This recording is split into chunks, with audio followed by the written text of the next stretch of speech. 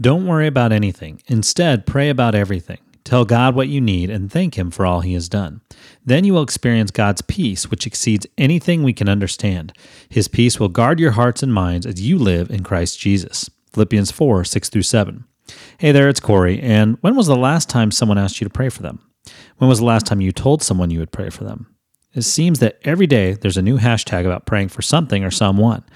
Many times, the focus of those hashtags is a very tragic event, and thousands of people share and post these pray for hashtags.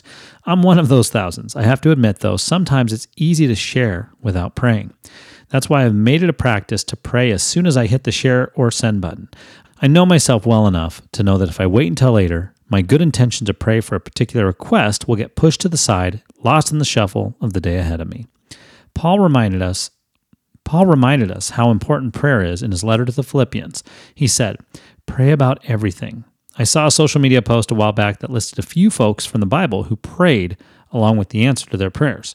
The list included Jonah prayed, and God saved him. Moses prayed, and the Red Sea parted. Job prayed, and the Lord restored his fortunes.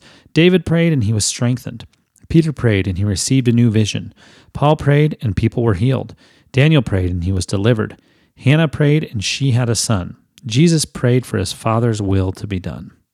So today, when I see someone asking for prayer, I'm going to pray a simple prayer for their request, and know that you are being prayed for today as well. Have a blessed day.